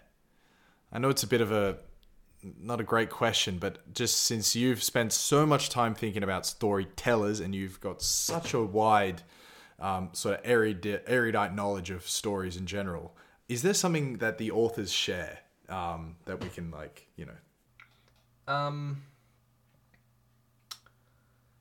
The only thing that would come to mind is a form of empathy. The capacity to write inside the heads of another, probably. One that isn't you. It's often the mark of a great writer, for me, is the ability to take the mindset and the way someone thinks that is nowhere near you and to explore that in depth. And there's parts of you in all your writing. I know that much. But the ability to bring someone to life, I guess, who is not just you, is incredible. You know, you look at Dostoevsky and stuff, and those characters that he's writing are obviously dealing with stuff that he dealt with in Crime and Punishment and stuff. But his capacity to write from the perspective of other people is just incredible. Shakespeare is the same, right? Shakespeare's characters are just so full of life and empathy, you know, like, he is not King Lear and he is not Hamlet. He is not Othello. But the way that he brought those characters to life is just amazing. And so I think that is the case. You can tell when a writer is just sort of putting themselves in a book, or the character isn't really that in depth, you know? Yeah. I think Jeff Vandermeer is very good at that as well. Yeah, absolutely. Who would I say is... Frederick Buckman's Beer Town is great as well with that. Yeah. That's a great answer. I wasn't sure if anything was going to come out of it, but I really like that. Do you think empathy is experience or is it nature? Oh, it's both, right? I mean, you've met people who are empathetic towards certain things because of their experiences. Some people might describe me that way in some senses, that I'm empathetic towards those with mental health problems, but not necessarily other problems. And so there are definitely experiences which make people more empathetic. But it's also nature. Some people are just way more empathetic by nature, and that's a great strength of theirs. Yeah, it's a mix. Tim, listen, I've taken way too much of your time. You've been very generous by giving it to me as well, I just want to say. There's a couple more questions I'd like to ask. One or two on world building, and then 3 that I like to ask every guest if possible. Yeah, so absolutely. Let's go. I'm enjoying this conversation. This is really fun. This has been really deep questions. I've really enjoyed that. Man, me too. And if it wasn't, recording, right, there is still a level of sort of performance that as the host need to guarantee, right? But otherwise I would just ask you rambling questions about Lord of the Rings and stuff. But maybe another time. But anyway, so I think about, well, classically, like the Eagles and Lord of the Rings, and what do you think about Deus Ex Machina events? Where do they fit into your worldview? Is it lazy, or I don't know? Is there something profound about them? Like specifically to do with the Eagles? Like specifically? No, not specifically the Eagles, but just generally as a. I actually have a video on Deus Ex Machina coming out soon, specifically on whether or not a thing is Deus Ex Machina. But Deus Ex Machina is it's the reason Deus Ex Machina sucks is because the audience feels like the problems are solved without any setup. When you've invested so much in the characters and their decisions and their skills, and you've kept track of like the little points of information that the reader has given you, and then suddenly a solution to the problem doesn't come from that information that the author has given you, it feels cheap. It feels annoying. It's kind of like, so all of that stuff that I knew, all the story, the build-up, what was it gonna pay off to? Yeah. So there's that. It a lot of the times to do with kind of Chekhov's guns. Do you set up the thing in the first act that you're going to use in the third? And sometimes people think Deus Ex Machina, things are Deus Ex Machina when they're not. Often because something unexpected happens, but it's thematically relevant. So people read stories differently. Some people read stories very literally. Some people read stories very thematically. Some people read stories very psychologically, I guess. And what'll happen is that because of those different ways that people read things, they'll expect different endings. They'll expect the story to resonate with a particular type of ending. And I have encountered some stories, like Avatar: The Last Airbender is actually one example of this, where there's an ending that is thematically resonant. It fits with the setup of the story thematically, but it doesn't necessarily fit with the literal setup of the story, the things that the character has learned and we've been keeping track of. And that gets a lot of flack and criticism. So I can understand that in those cases, the Deus Ex Machina, it can be viewed as that. But it's also a bit more complicated than people often think. And are the Eagles Deus Ex Machina? Well, they don't really do much in The Lord of the Rings. Like, they said, like, Tolkien was asked, why don't they just fly? And he's just like, that'd be boring. Is that what he said? Well, he didn't say that exactly. He said that it wouldn't make for much of a good story or something along those lines. That's almost like admitting that it was a weak point in the plot. Yeah, he said, the Eagles have been criticized before, and I don't really want to become too dependent on them, so I'm just not going to use them. Yeah, Like, you can come up with, there's technically lore reasons, like the Eagles are the agents of Manwë, and Manwë was said that he couldn't intervene too much in the affairs of Middle-earth, and if they helped the ring get destroyed, they'd be directly intervening, which is what they're not meant to do. They're only meant to subtly do it, and you can argue that, but I mean, ultimately, Tolkien just made a thing that got a little bit too out of hand, and he didn't want to use them too much. That's basically it. Yeah, so there's that. The Eagles, they kind of help in The Hobbit a little bit, I guess. But The Hobbit is in a way a fairy tale, and Gandalf sort of does miraculous things, and then that's why he sort of vanishes from the story, because he can't help them escape out of everything. There's this sort of transition of Gandalf is keeping this group safe for the while. And as long as he is with them, they're safe. And you definitely get that, because he's this wise, powerful character. But then he leaves. And it's meant to be a tonal transition to, now Bilbo's on his own. Now Bilbo's got to make it... now Bilbo has got to figure stuff out. So there's that. And then at the end, like, the Eagles show up a little bit, but they're not fundamentally, like, they don't destroy the ring, and they don't fundamentally do that much in the battle. The battle changes once the ring's destroyed.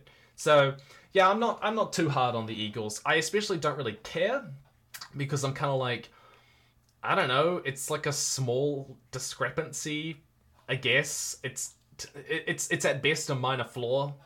It's not something that I particularly care about, and Tolkien didn't actually end up using them that much.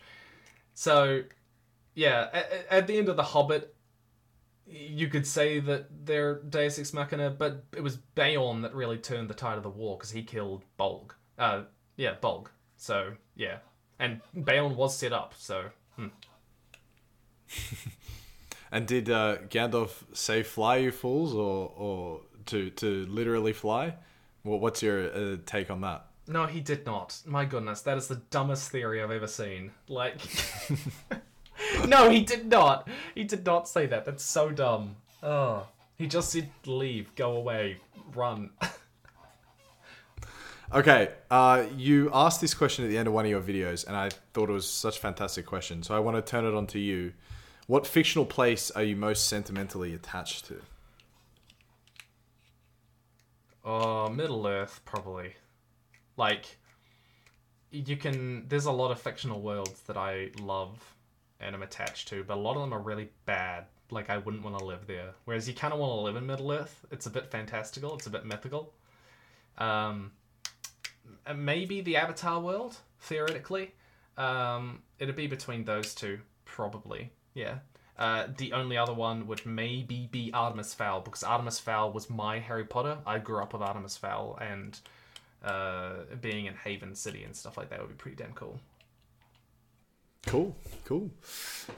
Finally, Tim, these are the three that I try to ask as many guests as possible. So the first is, what is a moment in your life when, looking back on it, you can't believe that you got to be a part of it? And let me know if you want more context for that question.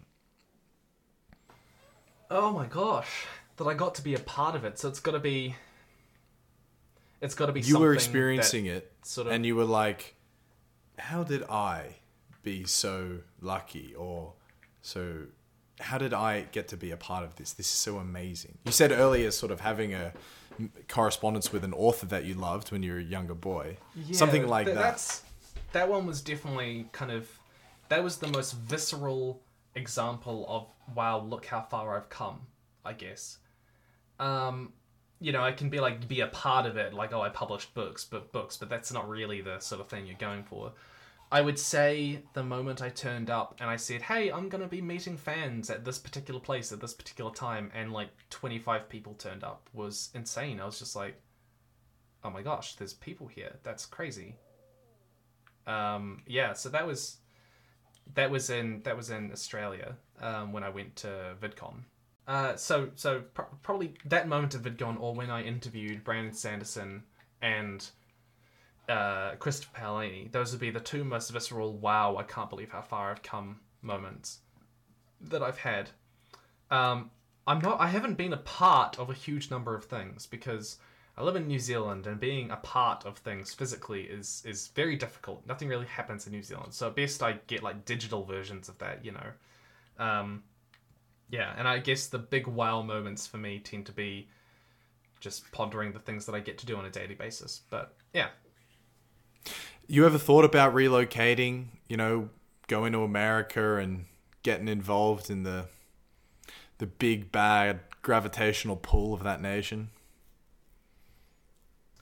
You know, I've thought about it, but I'm a New Zealander at heart. I love living here. It is my home. There's nothing... It's perfect in so many ways. My girlfriend and I, my partner and I, we want to move to Europe for a couple of years, probably. Mm-hmm. I'd love to go live in Scandinavia. It's in some way. She'd love to live in Italy. Yeah. Why Scandinavia? Those are... I like the cold, and I like forests, and I like waterfalls, and I like... yeah, just that sort of thing. So... Oh, man. You gotta hit me up when you make that decision. Though I think your fiance actually probably has a better grip on the realities on the ground. To be honest, Italy is a much nicer place to live. What? No, that can't be true. Look, Tim, Scandinavia is unbelievably beautiful and a great place, no doubt about it. If you're coming here for the nature, you probably want to live in Norway somewhere. It's unbelievable, right? But there is a difference between popping in for a couple of weeks, soaking up the midnight, the aurora, the snow, you know, the 3-4 hours of daylight. There's a difference between popping in and doing that and then copping 6-7 months of it. Not every day is good weather. Most days aren't. My first year I was here, my first winter, December had 4 hours of sunlight a month. Because there was clouds so thick throughout the majority of the days. And yeah. That's amazing. I mean... we also want to live in Germany. So, you know, there's Germany. Yeah. I have thought about it. I've never seriously contemplated going to America. I work online. I have friends in America, but I couldn't move to the United States. Like, it's just too big. I went to California once, and I stepped off, and I was like, it's just so dry. The air smells bad, you know, the water's terrible. It's just, oh my gosh. So I don't think I could do that. All right, mate. I don't know if you saw, but this podcast is kind of largely geopolitical, which does make this for a for a random appearance. But it's only that way because it's an extension of my interest. Ultimately, this show is an extension of my interest. So I ask this question to as many people as I can. Pass it if you don't find it interesting. But what is a country that you're very bullish on looking into the future? Very bullish. Bullish on? What's that mean? You think you anticipate it to have a very bright future. You say if you're bullish on a share or a stock or a company, you think that they before. Yeah, it's like fundamental investing terminology, bullish and bearish. If you're bearish on something, you think it's going down. Bullish, you think it's going up. Oh, okay. Short. Well, I mean, has a bright future. You're bullish on it. Yeah. So it depends what you mean by has a bright future. So China is probably going to keep ascending over the next while. It's becoming, I'm looking at American hegemony at the moment, and you're looking at the way that China is investing in Africa and the like, and it's definitely building its own geopolitical sphere. And what's really interesting is you can look at a map of recognition of Taiwan, of the countries that recognize Taiwan as a legitimate nation, and you can see over the last 20 years it's been ticking down and down and down and down and down. Particularly as countries in Africa and the Middle East stop recognizing it, largely because of Chinese investment. And so China is ascending in that sense, and their quality of life is increasing and increasing and increasing. India is in many senses the same. Its quality of life is increasing rapidly, and they're becoming a world power of their own. I mean, they are a world power. They're the world's largest democracy. But yeah, we're going to keep seeing those trends. I think we're going to see a continual decline in Great Britain's hegemony and their influence in the world order, which we've already seen with the ascension of Germany being kind of the predominant European power now, as particularly under Merkel, you know. But of course she's gone now, but the influence still there remains under Scholz. Countries that are going to continue, I reckon we're probably going to see. I think we're probably going to see.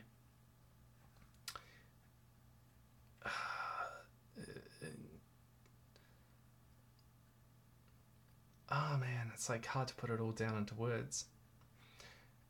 We're seeing Brazil become a bigger power, but I reckon I'm probably more interested in seeing South Korea and Japan ascending to heights that they currently aren't at. Yeah. Fascinating. Nice. It's cool to see your own geopolitical worldview mapped out there. There's a great book called The Second Continent by Howard French. It does this unbelievable job at what you said there, sort of China buying influence in Africa. Him really getting on the ground for several years, several different countries, and explaining just how it is all happening. And it's largely a grim picture, as most things with China kind of tend to be, on the international stage at least. Yeah. Finally, Tim, this is my favorite question, and I'm very keen to hear who you answer. If you could witness a conversation between any two people of history, dead or alive, no language barrier. So if you were to listen to a podcast, who would you like to listen to? I would love to listen to a conversation between maybe Shakespeare and Tolkien, or Oscar Wilde and someone like Ernest Hemingway. But if I was going political, then I'd love to hear a conversation between oh my gosh, my name's blanking on the German unifier. What's his damn name? The guy responsible for like German unification. What's his name? Looking it up.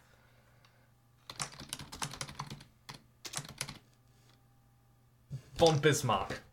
Bismarck. I'd love to see a conversation between Bismarck and someone like, you know what? Bismarck and Donald Trump would be really funny. That'd be hilarious. So let's go with them. Nice. Love it, Tim. Love it. And yes, thank you for giving me the time despite my really unstructured interview today. I promise you they're not all like this, but I really I appreciate you giving me the time. It's a thrill. Yeah, it's a pleasure.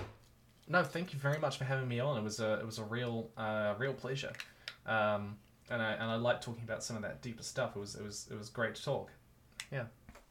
So thank you again, Tim. You absolute legend. Just for the audience who's still listening and still hanging around, we were in correspondence for a while, and this was actually recorded 6 months ago or something. And the intention was to just talk about Lord of the Rings. But the more I dove into his channel and the more I realized the depth of some of his videos, they kind of touch you. Some of them are very emotional. And as you saw with pieces of this conversation as well, Tim does have incredible depth, and I really liked him. So thank you again, Mr. Hickson, bro. And congratulations on the 1 million subscriber threshold, which I'm sure you will shortly plunder down.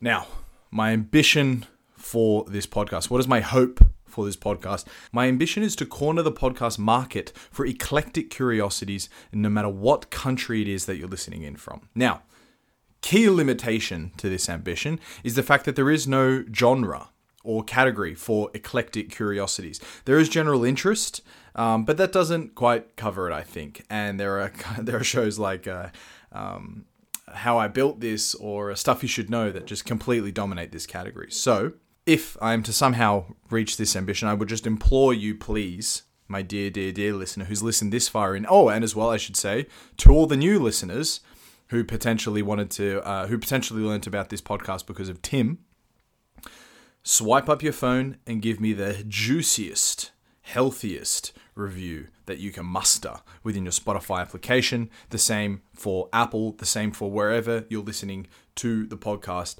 Feed the algorithm with positive signals that the Curious Worldville podcast is being enjoyed and listened to, and share it with your mate, share it with your dog, share it with everybody that you think might be interested in this show.